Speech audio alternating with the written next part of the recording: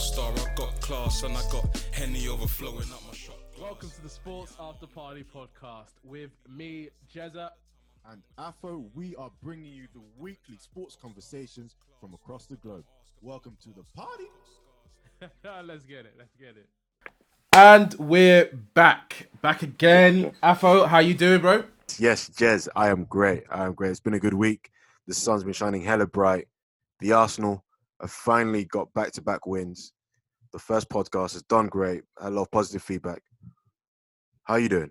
Yeah, I'm good, bro. I'm good. I'm really looking forward to being back on the mic, back talking to the people. As you mentioned, a lot of people really enjoyed the first one. So, fingers crossed we can hit them back with a bit more fire. So today on the Sports After Party podcast, we are talking about, I'm not looking forward to this, but we're talking about Liverpool and how good of a team they are this year, where they stack up against the other greats, and also the Premier League in general. You know, my boys Man United did the dirty on the week during the week again, so we're going to go through that. We're going to talk about Bubba Wallace. So for those of you guys who don't know, Bubba Wallace is the only black NASCAR driver, and in his garage there was a noose that the one of his pit crew found in his garage, the number 43 garage. So we'll talk a little bit about that and a little bit about the backlash coming from that. And then finally, we are going to talk about a legend in my eyes, a first ballot Hall of Famer, one of the best dunkers to ever do it. In my opinion, he is the best, and that's Vince Carter. He's called quits on his career at the moment, and he's going to be retiring into the sunset. So, Afo, let's start with Liverpool. What's your thoughts at the moment? How well did they do this season? They've been crowned Premier League champs. Where do they stack up? That Liverpool team, I think, just to think about what they've achieved. I think with the greatness that they had this season, people forget that they were equally as good last season.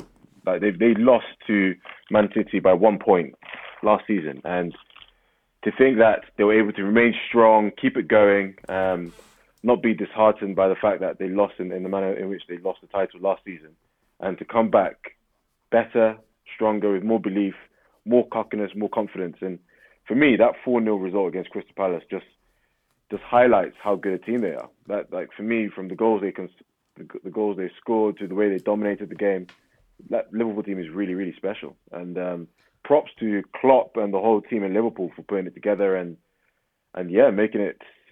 giving Liverpool their first title in 30 years.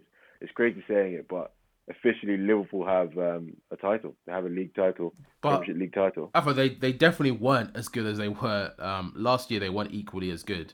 Last year they finished on 97 points. This year they're already on 86. And last year that Liverpool team, they still looked a little bit shaky. On their back four. Even though Virgil came in and did a business, they still were leaking goals at some points, and they just didn't have the same sort of solidity that they have now.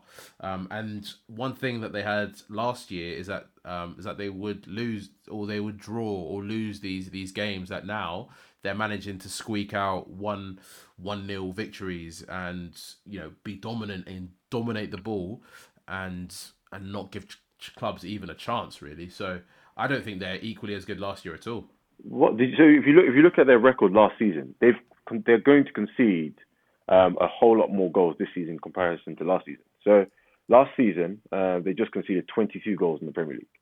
Right now, they're on 21 goals, and they've played 31 games. So for me, instantly, you have to take that as what it is. They've been last season they were even better defensively. That's when Van Dijk had his, arguably one of the best players in the world, title, and people singing his praises all the time. It was virtually impossible to break them down last season. And this season, when you look again at the record, 21 goals already. Again, that's not a bad thing. But the thing that last season, at the end of the 38 games, they had only conceded 22. To me, that just highlights how good their defense was and how great Man City were last season. Well, I mean, you say that, but their points tally is they're going to smash their points tally that they did last year, right? I mean, if everything goes the way that it's supposed to, they're going to get well over 100 points. So for me, I don't know. If they say that they're doing it equally as good as they did last year, it sounds like a bit of a disservice, to be honest. I think this year it just has been sensational in the sense that those games that they lost against Man City last year, that this year they just don't look like they want to lose a game or they can lose a game. They're always out there just scrapping for these, and their performances this year have been a lot worse than theirs last year. Last year they were blowing teams away every week, looking phenomenal. This year they've had to scrape through a lot of victories and win ugly. And a lot of the time that was a whole cliche for a long time around how it is. Yet to win the league, you have to win ugly. You have to win those 1-0 games away at Stoke and blah blah blah. So for me, I think they just had that extra bit of dog and determination. That little bit of Fergie time effect, being able to score late winners and whatnot. So yeah, I think maybe it's a little bit of a disservice to say that they're equally as good. I think they've taken up a level while some of the other clubs around them, specifically Man City, this season have just fallen by the wayside. And I think maybe if they had that extra pressure around having a team nipping at their heels, they might have actually not have had as dominant of a season. But unfortunately, Man City fell by the wayside, Tottenham fell by the wayside, and unfortunately, Man United and Arsenal are nowhere to be seen. So okay, no, I feel you on that. I think just on the fact that they were able to keep it going and have an even better season, or have a more successful season, kind of highlights all of that. But for me, just seeing that their average goals for this season is lower than it was last season, it's probably going to finish lower. They conceded more goals this season as well. So when I look at how they finished last season and all the teams, and we're first, second, third, fourth, and look at how everyone is doing this season, Man City being the closest, and you think about it, their best defender, Laporte, was out for 30 games, which for me, I feel that's the big difference. That was the big difference. Kevin De Bruyne as well, out for a significant number of games as well.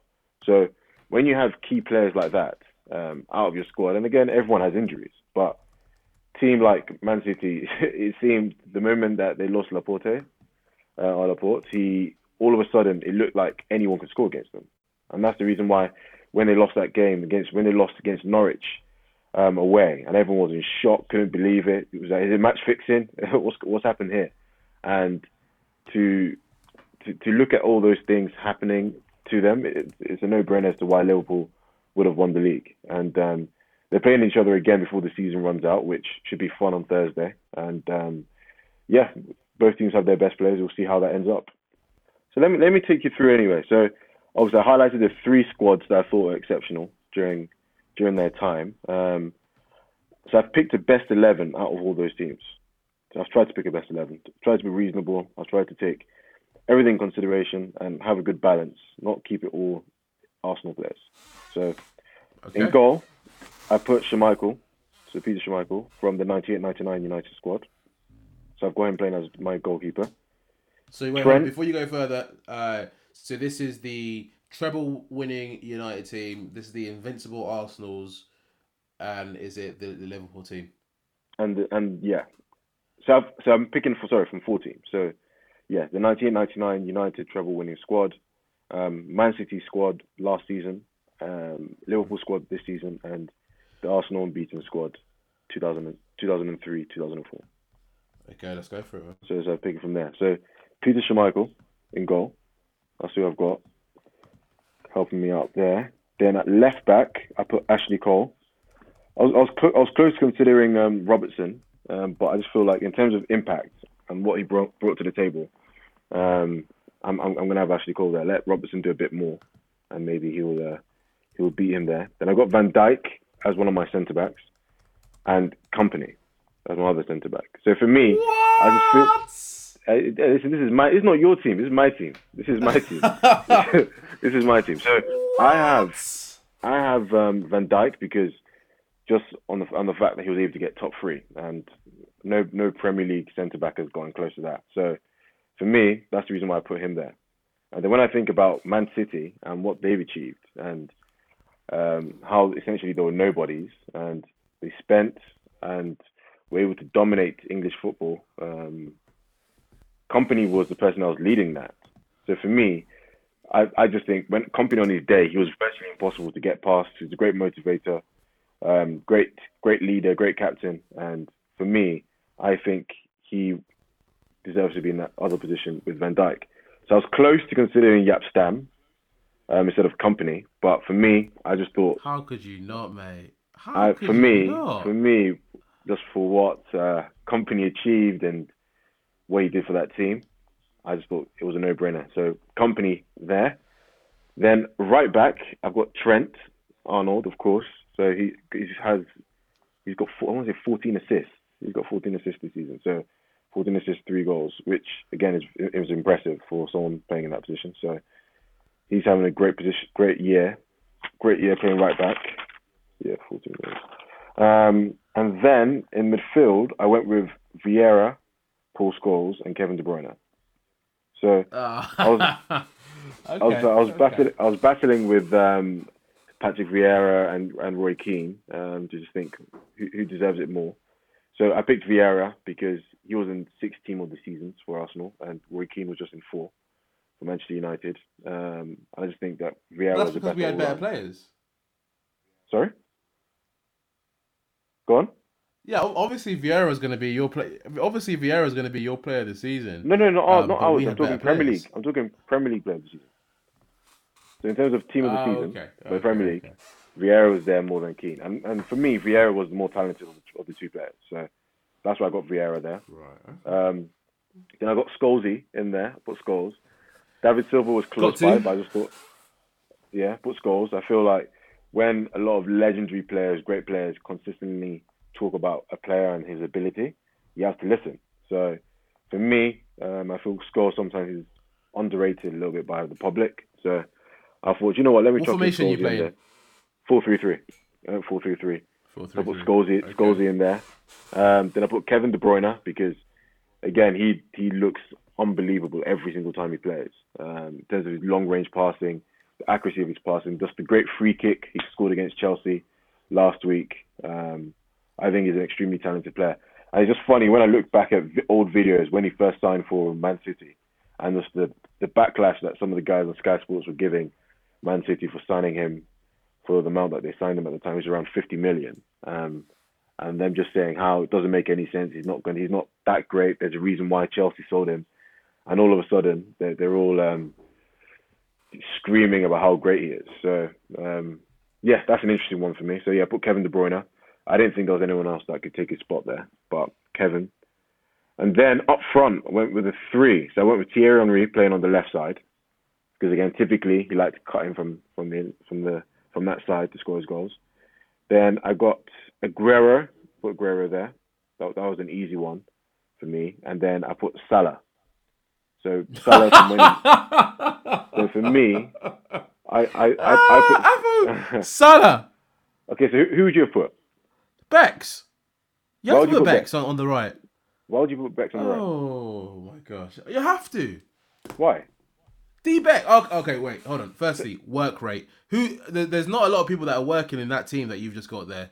I see a lot going forward. I'm not trying to create the perfect team for FIFA, bro. I'm just for putting FIFA. I'm talking about the people. I'm talking about for real life here. David Bex had the most amazing work rate. What? You know, he was. So you think Beckham is going to go down as more of a legend than Kevin De Bruyne?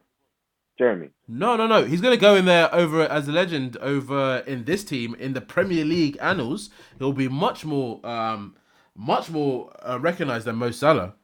Mo Salah had one great season last year, and obviously he does some very good stuff this year as well. But David Beckham was consistent, and also his work rate. I think who the hell is going to be supplying you need some more crosses into the box than just from Paul Scholes and so why do you think I put Trent there? Kevin. Why do you think I put Trent? But Trent needs someone to help him. He needs someone to help him. He's got Trent. He's got Scholes. We know what Trent is. Look, you've got Kevin De Bruyne. You've got Scholes. Those boys Scholes is going to give you a lot of fouls, but obviously he's going to be class on the ball. De Bruyne's not making any tackles. Okay, Aguero's not working hard for you. Thierry Henry, maybe later on Thierry, but not young days. You need Bex in there. You need Bex in there. So you need that highlighted dead ball ability as well. So you highlighted that Salah hasn't had great seasons. So, bro, last few seasons since he's been at Liverpool, 32, 22, 17 in terms of goals. So when someone is scoring those sheer number of goals, you have to respect it. So, bro, you already have Thierry Henry in there. You already have Aguero in there. Those guys are way more prolific scorers. You don't need. There's no need for Salah to be in there as well. When you're picking a team, I don't think Beckham's best season compares to Salah's best season. I don't think you can compare the two. Hold on. What I mean, if you're comparing a striker to a winger or a right midfielder, I think in terms of Bex's influence on the game and his work rate, the needs that you have for Mo Salah in that team. That's not the question I asked you, bro. That's not the question I asked you. I said, what did you ask? I'm saying who has had the better. Who's the better player? Who's had the better season? No, if there's a better player, it's David Beckham. Salah's Bex. Oh, come on. See, this is why you can't talk to Man United fans, bro. This is why you can't talk to you lot. What do you mean David Beckham is the better player? Of course he's not the better player. He does more. He does more than Salah. He does more.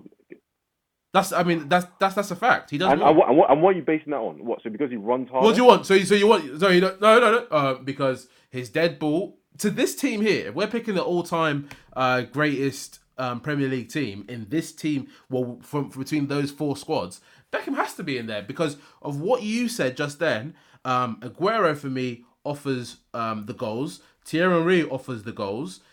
You have a great platform in midfield, even though that platform's a little bit shaky in my opinion.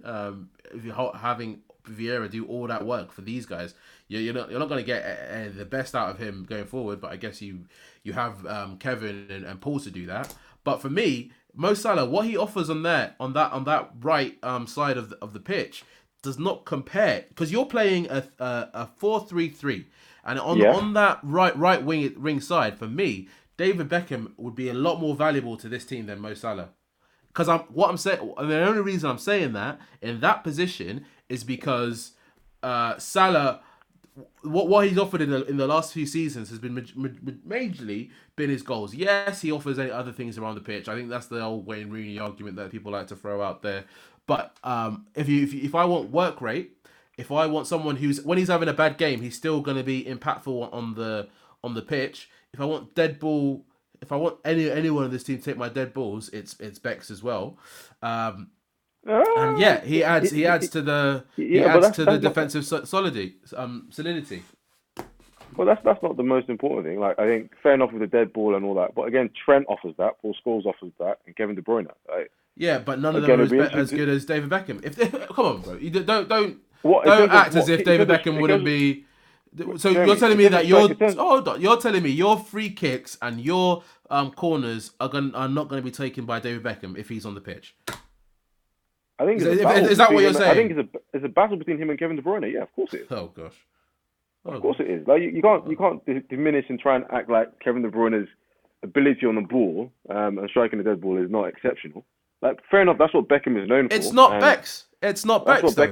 It's not Bex. It's exceptional. That free kick against Chelsea was Bex. That goal by Trent against Crystal Palace, that was Bex. Oh, bro. Yes. I feel like you'll see exactly. You're saying that was Bex. Exactly. That's what that is. He's the gold standard. He's the gold standard. That's you even said. You said it just now. You said that was Bex. You need to get me up what his when it comes to free kicks. How often does it turn into a goal? Because unless you're trying to tell me that 100% of his free kicks are goals, which they're not, I wouldn't be surprised if again the ratings and the percentages are similar between Bex, Kevin De Bruyne, and Trent. So Beckham is known for his striking of the ball. And yeah, that was the most important and best part of his game. But in terms of his ability on the ball, Trent and Kevin De Bruyne strike it as sweetly. And yeah, I think when Kevin De Bruyne leaves, it's probably when people like you would pay attention to more stuff like that. But come on. To try and argue that David Beckham is the reason why, because of his dead ball ability and crossing the ball and all that kind of stuff. When Trent will be able to do that from the wing anyway, playing as a fullback. Bro, that's absurd. That's absurd. And That's absurd. like Wait, I hold said, on, like I hold said on. to you, Well, you're saying that's absurd because I'm making the argument that the need for Mo Salah in that team is weakened because what the team that you just put forward to me has more would need Beckham over Mo Salah. okay, so Jeremy, Can you at least admit? Can you admit that? Can you admit that? Admit what? Sorry, go on. Admit what? That team that you named would benefit more from David Beckham than it would Mo Salah. I don't think so. No, I don't think so. Because just look at the way Liverpool play. You're acting as if Salah doesn't really move around. Like he moves, he chases the ball, he puts pressure on the defenders, he chases. When Mo Salah looks at when Mo Salah is not interested in the game, he doesn't affect it. Do you know what? I think for me, I base this team on who I think is the best based off all the different squads I told you about. So for me, I think Salah's best seasons, I don't think Beckham's best seasons match up, in my opinion. And then the reason why what you're putting what you're matching is a goals to assist or something. When David Beckham, his game wasn't about grabbing goals. Yes, he managed to grab a fair few, but you have to remember he was more about work rate, being obviously putting in those beautiful crosses. It was about supporting Gary Nev, and it was being a vital cog in that team. So I don't know if you're lying. You straight up lying. You are straight up lying. There's no way. I'm telling you now. There's no way now you're picking that. You're picking a team now, and you're picking David Beckham over Mo Salah. Oh my gosh. There is no way. People love to disrespect this guy because he's famous, David Beckham, with his ability on the TV or that he's got married to Posh Spice. Come on, people actually forget that this guy is a several-time finisher in the Ballon d'Or races. No one said he's not baller. No. No one said he's not baller. No. But you said that I was lying. That if I took Mo Salah, you said I was lying to take Mo Salah over David Beckham. Absolutely not. There's no way if they do a ranking now of all the best players, or they rank, when eventually Mo Salah and all that retire, David Beckham is not going to be close to Mo Salah in the rating. Oh my gosh, he's not going to be close. Is Beckham a top 20 player in Premier League history? Mo Salah isn't. Yeah, maybe not yet, but I wouldn't be surprised if by the end of it all he is. Gosh, I think you have to respect. It's not easy. It's not easy to score 20 plus goals. So I was looking at your guys as well, Dwight York and Andy Cole. Bro, they didn't score 20 goals regularly in the league, which I was surprised by. Yeah, so because they had each other. Dwight York didn't score 20 we never relied on one person. We never relied on one person. Fair enough, but still, you'd still expect your striker to hit 20, don't you think? What? I mean, if you have goals coming from Dwight, you have from Yorkie, from Cole, from Teddy, from our midfield, from Irwin as well, popping him in when he can. Nah, man. What do I need? What do I need my strikers? One person on my team to be scoring more than 20? Why don't I get like my midfielders to be scoring 10, my other striking partner to be scoring just below 20, and then goals coming from everywhere? I would much prefer that, because that's the actual squad. Because in that way, goals coming from off my bench as well. Nah, bro, I'd much prefer that than relying on one person. Okay, no, do you know what? That's fair enough. That's fair enough. But for me, like I said, I was just surprised that your guys, I think it was Andy Cole who hit 20 goals once whilst he was at Manchester United. So for me, when I was just looking at that, I was like, oh, okay, surprised by that. But you make a good point. If you're getting goals from elsewhere, then it balances out a little bit, so it's not the end of the world. But anyway, that's the team I came up with. Again, I've based it off how quality they were in each of those seasons and who I feel, if you're going to put them head to head, who would be number one, or who would win in a head to head between those two. So that's the reason why I picked the players that I've picked today. But you know what? Fair enough. And fair play for putting that team together. There's a load of different players that you could potentially mix in there. I think you got most of it right. I think you do have to pick between whether you pick Vieira and Roy Keane in that squad, and I think you probably have to put Vieira over Keane. But good squad, man. All right, so moving on, we have the issue of racism in NASCAR. So I'll be quite honest with you, Afo. I am not the biggest NASCAR fan. I've never watched it. The only thing related to NASCAR that I've watched is Talladega Nights. That's an amazing film that I tell everyone to go out and watch. An amazing Will Ferrell comedy. But moving on, there is an issue around Bubba Wallace. So when they did the, I think it was the Talladega race, they actually were put into a garage that had a noose in it. Yes, so in Bubba Alabama, Wallace yeah. was in Alabama. So Bubba Wallace is the only black NASCAR driver, and recently he's done a lot of work in removing the Confederate flag from NASCAR, which has been hit with a lot of backlash. And yes, it was kind of topped off last week with them finding a noose inside his garage. Afo, do you want to take it from there? Yeah. I think for me, it's just interesting when you think about the whole picture and everything that's going on across the globe. And the Confederate flag is something that's very prominent at all NASCAR races. It seems that that's very much what people use to represent them and to that's what they use at all NASCAR events. So for NASCAR to support Bubba and say, yep, you're right, we're going to be banning these from all future races, I think that was a very powerful statement. And again, like you said, we're both not really NASCAR fans, but the moment when you hear stuff like that and it becomes main news and you hear about it, you take an interest and you're fascinated by it. So when you hear that Bubba being one of the only black people in NASCAR, the only black person in NASCAR at the moment, riding, and he's done something too powerful and NASCAR supported him, it's great. And then to find out with less than a week that when they head out to Alabama for the next, I guess, set of races, especially after players supporting him and everything, they find a noose in the garage. And bear in mind, there's garages all over America for all these NASCAR events. And when the FBI did their investigation, they didn't find one noose in any other garage.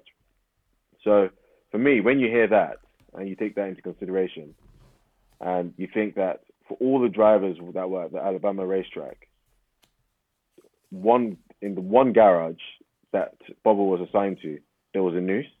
I don't know. It sounds a little bit deliberate to me. I find it hard to believe there's a coincidence. If it wasn't, if it's been there for however long they say it's been there, which is at least 2019, then I don't understand. Out of all the drivers that were assigned that garage, how come it happened to be the one black person who pushed for NASCAR to get rid of the Confederate flag? Look, Afo, I think for me, I do. I don't want people to think. I'll be honest. I think that it was a coincidence, right? From the reports that obviously the FBI investigation found that news had been in that garage since October, right? So they do not classify it as a hate crime because that's what that's what it was being investigated as. So in my opinion, I do struggle to really give it that but I do. What I think is more important is the NASCAR's response to it. So instead of hiding or not coming out straight, as soon as that noose was found, firstly the authorities were put involved. The people in the other drivers came together and they said that we're going to show solidarity, we're going to show love for Bubba Wallace. And I know what I've seen a lot is that a lot of people are saying that they don't really care about gestures anymore, or they don't care about symbols.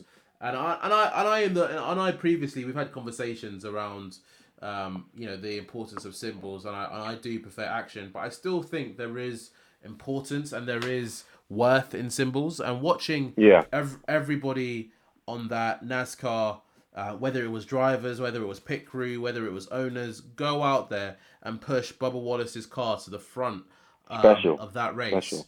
was special, right? It was definitely. I don't know. I don't watch NASCAR. I don't have any affiliation to it. As I said, the most I know about NASCAR is through a movie. Okay, and to see that was a very special moment in a sport that I would traditionally have thought was a racist sport. But no, it was fantastic to see. And yes, I agree with you that look, there is a few coincidences in there, and then usually a coincidence doesn't. That it's not usually in these sort of situations we've seen with racism. It hardly ever is just a coincidence. But Yeah, okay, you know what? Maybe they didn't find the person who, if it was a crime, they haven't found the person who's put it in there or who assigned him to that to that garage, knowing what was what. But I think their response was quite powerful, and I think people are gonna say, "Oh, you're overreacting. I wouldn't get my hopes up," but I think that does show a sign that times are changing, right? That in a sport similar to NASCAR, that they would go out there and show that level of support. And I think it means a lot. yeah, yeah. I think for me, it's just more what the noose represents. So it wasn't just a random rope that some people refer to as a noose sometimes. It was a genuine noose. And that for me was the biggest, what drew me towards it so much, because I wanted to truly understand what it was and why it was there to begin with. And to me, that's what I just don't understand. The reason as to why it had to be in the garage, why it been there for so long, um, and if other people have seen it, why that was seen as the norm, or why that wasn't flagged as a potential problem. Um, but yeah, I guess the whole investigation will keep on going. I'm sure we'll get more information as to what the FBI have found, and yeah, and if someone is responsible for it, if it was deliberate. But yeah, no, we'll see on that one, Jeremy. But anyway, let's stick to America and move on. Talk about the NBA. One of your favorite players, Vince Carter. He's Ooh, retiring. He's leaving the game. DC. Can't jump off the ground the way he used to. But after 22 seasons, he's leaving the game. How are you feeling about it all? Yeah, look, I think, as you mentioned, I do love Vince Carter. I think he's one of those players who've had like a cultural impact on the game. I think he's the best dunker of all time. I think that famous one where he's like throwing his arms out like it's done, it's over. You can hear Kenny saying it's over, and that It's really over. famous dunk. Yeah. It's for me, Vince has like a really special place, and he really was one of those players who put basketball on the map in Canada as well. He put Big time. a whole city on his back, and I think there was a few times where that city probably treated him a bit worse for wear, to be honest with you, and didn't really take advantage of the actual star that they had in their presence. And there's some legendary battles against the Sixers, right? Against Iverson. He Yeah. was like the clean cut guy, bald head, up against Iverson. The guy who was against, like, he was like the anti-league guy. He was the one that had the dreads. He was the one that wore jewelry and was like the streets meets basketball. And then finally after all that, he progressed into a role player into different club and different franchises. Atlanta being one of them. And I think we got to see. Oh, he was also The Nets as well. in the Nets, and I think he played in Dallas for a little bit as well. Yeah. So It so bounced he I mean around he big played time. he bounced around man, and I think that he had kind of developed into a bit of a role player, and I think that's quite interesting because you don't really see one time superstars turn into role players often. I remember watching the Last Dance documentary, and then Jordan was talking about how Patrick Ewing said that he wanted to play until he couldn't play no more. And then Yeah. Jordan was like, nah, that's not for me. And I think you see that a lot of the time, right? You don't really see them become just role players and bop around from team to team. So I think he kind of did that masterfully and became a real asset to those teams as well. Yeah, absolutely. I think he was a great professional. From what I've read anyway, it doesn't seem like he got into much trouble. Was not in the media for wrong things or any negative news. I think the biggest thing or the most negative thing that happened to him in his career was the major knee injury and leg injuries that he had whilst he was playing for the Raptors. And I guess they paid him big money, and then all of a sudden he had the injuries, and in the end they traded him all the way to Brooklyn. And for me, I was interested to look at his numbers to see how he did through his whole career, and I thought I'd test you to see what kind of numbers you would say he had through his career. So, in terms of points, how many points do you reckon he averaged during his NBA career? Sorry, say that again, bro. How many points do you reckon Vince averaged during his NBA career? So I mean, because you have to take into consideration, the latter parts of his career. I reckon he probably was somewhere around 18 points a year. He probably averaged that for his career. Okay, so 16.7, 4 rebounds, and then 3 assists. So for me, like an average, not actually I can't call it average, decent baller, like a decent baller, not exceptional. But for me, when you hear those numbers, they don't shout all-time great. So I feel like if you're going to judge Vince Carter and what he achieved and all that he's done, you have to, because again, when they're picking Hall of Fame, they take your college career into consideration as well. So he played for North Carolina. Hold on, bro. But those stats, you do remember that he has had one of the longest NBA careers of all time, right? And he's played a lot. Yeah. As we spoke about earlier, a lot of these guys don't have the longevity of career like this guy has. And yes, obviously later on he came off the bench. He from like, I don't know, 2010 maybe 2010 that he kind of dropped down in his numbers. And I think that he's still playing another whole. I mean, his career started in 1998 and he's finished in 2020. That's crazy. And I think they'll probably take that into consideration when they discuss, his Hall of Fame career.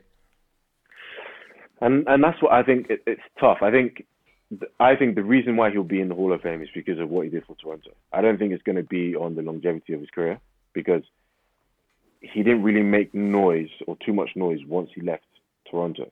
Can he really say at any stage? And I feel like to be in the Hall of Fame, at some stage you have to be the best or one of the best in your position. And I wonder if you think he can say that. Okay, yeah, maybe he might believe that. But I was looking at the number of times he got All NBA and all that kind of stuff. He wasn't named first team All NBA once throughout his whole career.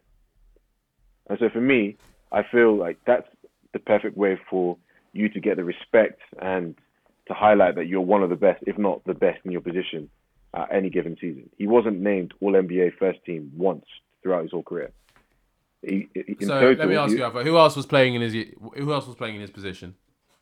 So he was a small forward. You're testing my knowledge here. Can you think of anyone?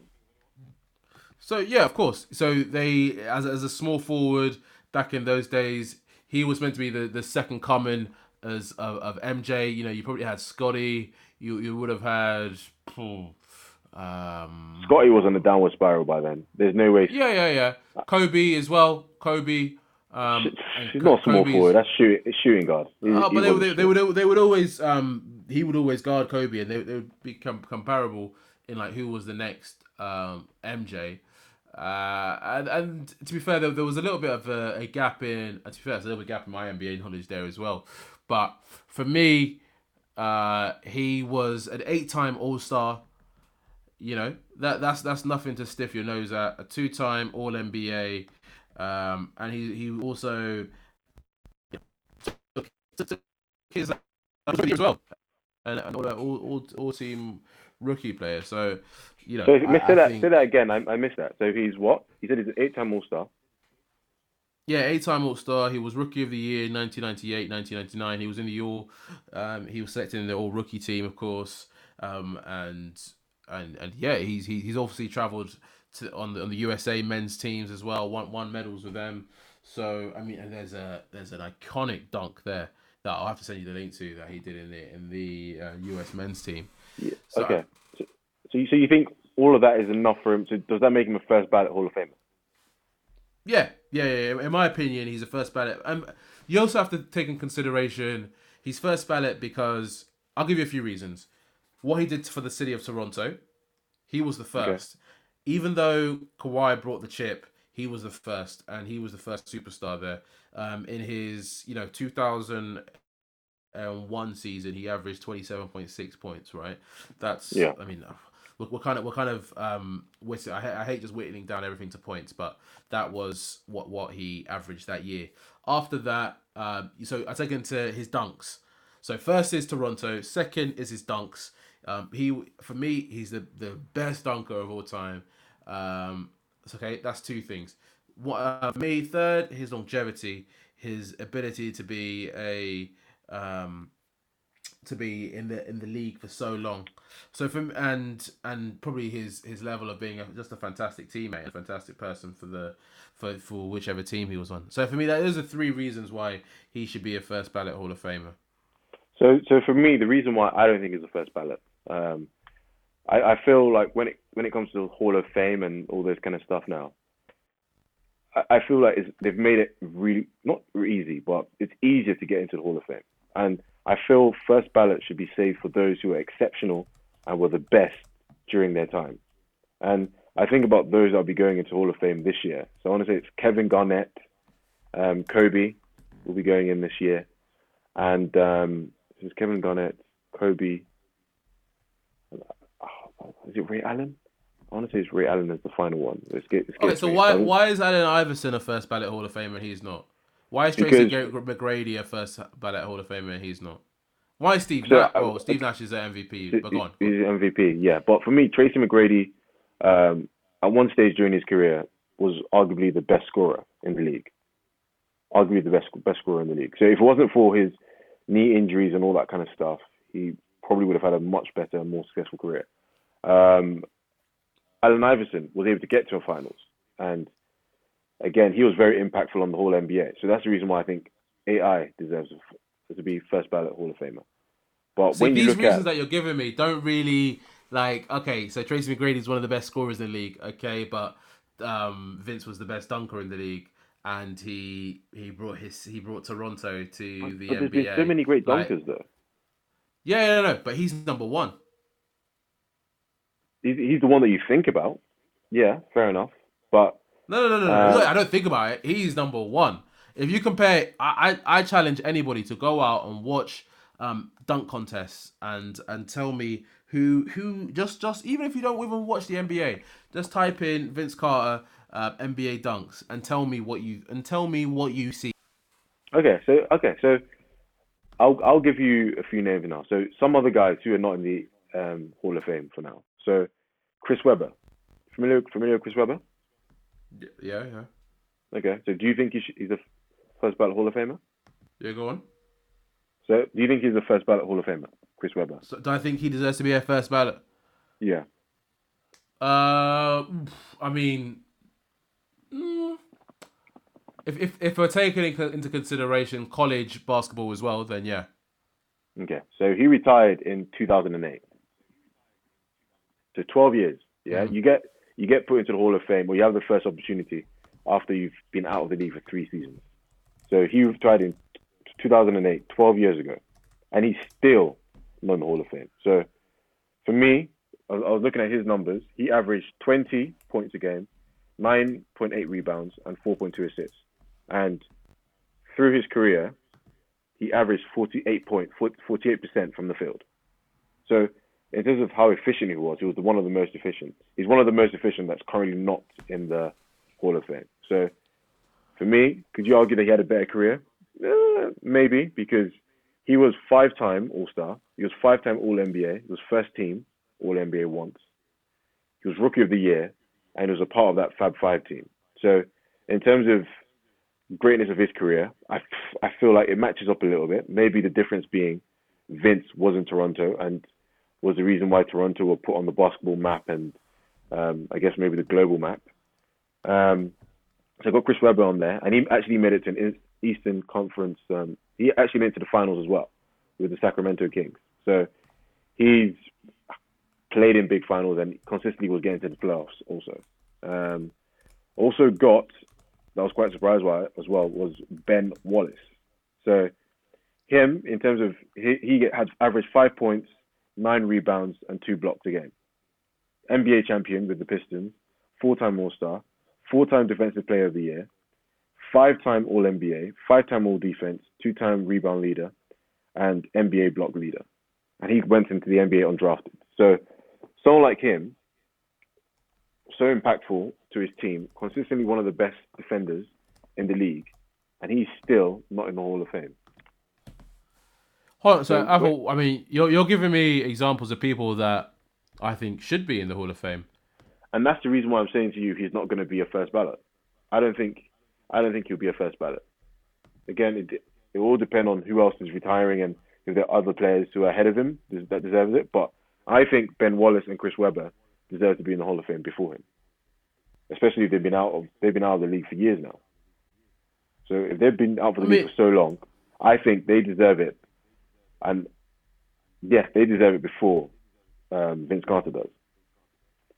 I mean, I think they should already be in there. So I mean, maybe they might not ever make it. Maybe they will later on as not a first ballot. But for me, if I'm saying that I think his level of impact on the game is, I think Vince Carter is definitely, his impact has definitely been more felt than Ben. And even with his championships, there are some players that people from around the world know, right? And I think that's Vince. And you know that the NBA Hall of Fame is not just based on your playing career; it's around your impact as well. And what we saw with Yao Ming being in the Hall of Fame, his is all about impact. You know, he had a very short career because of injury, but he brought China to the NBA.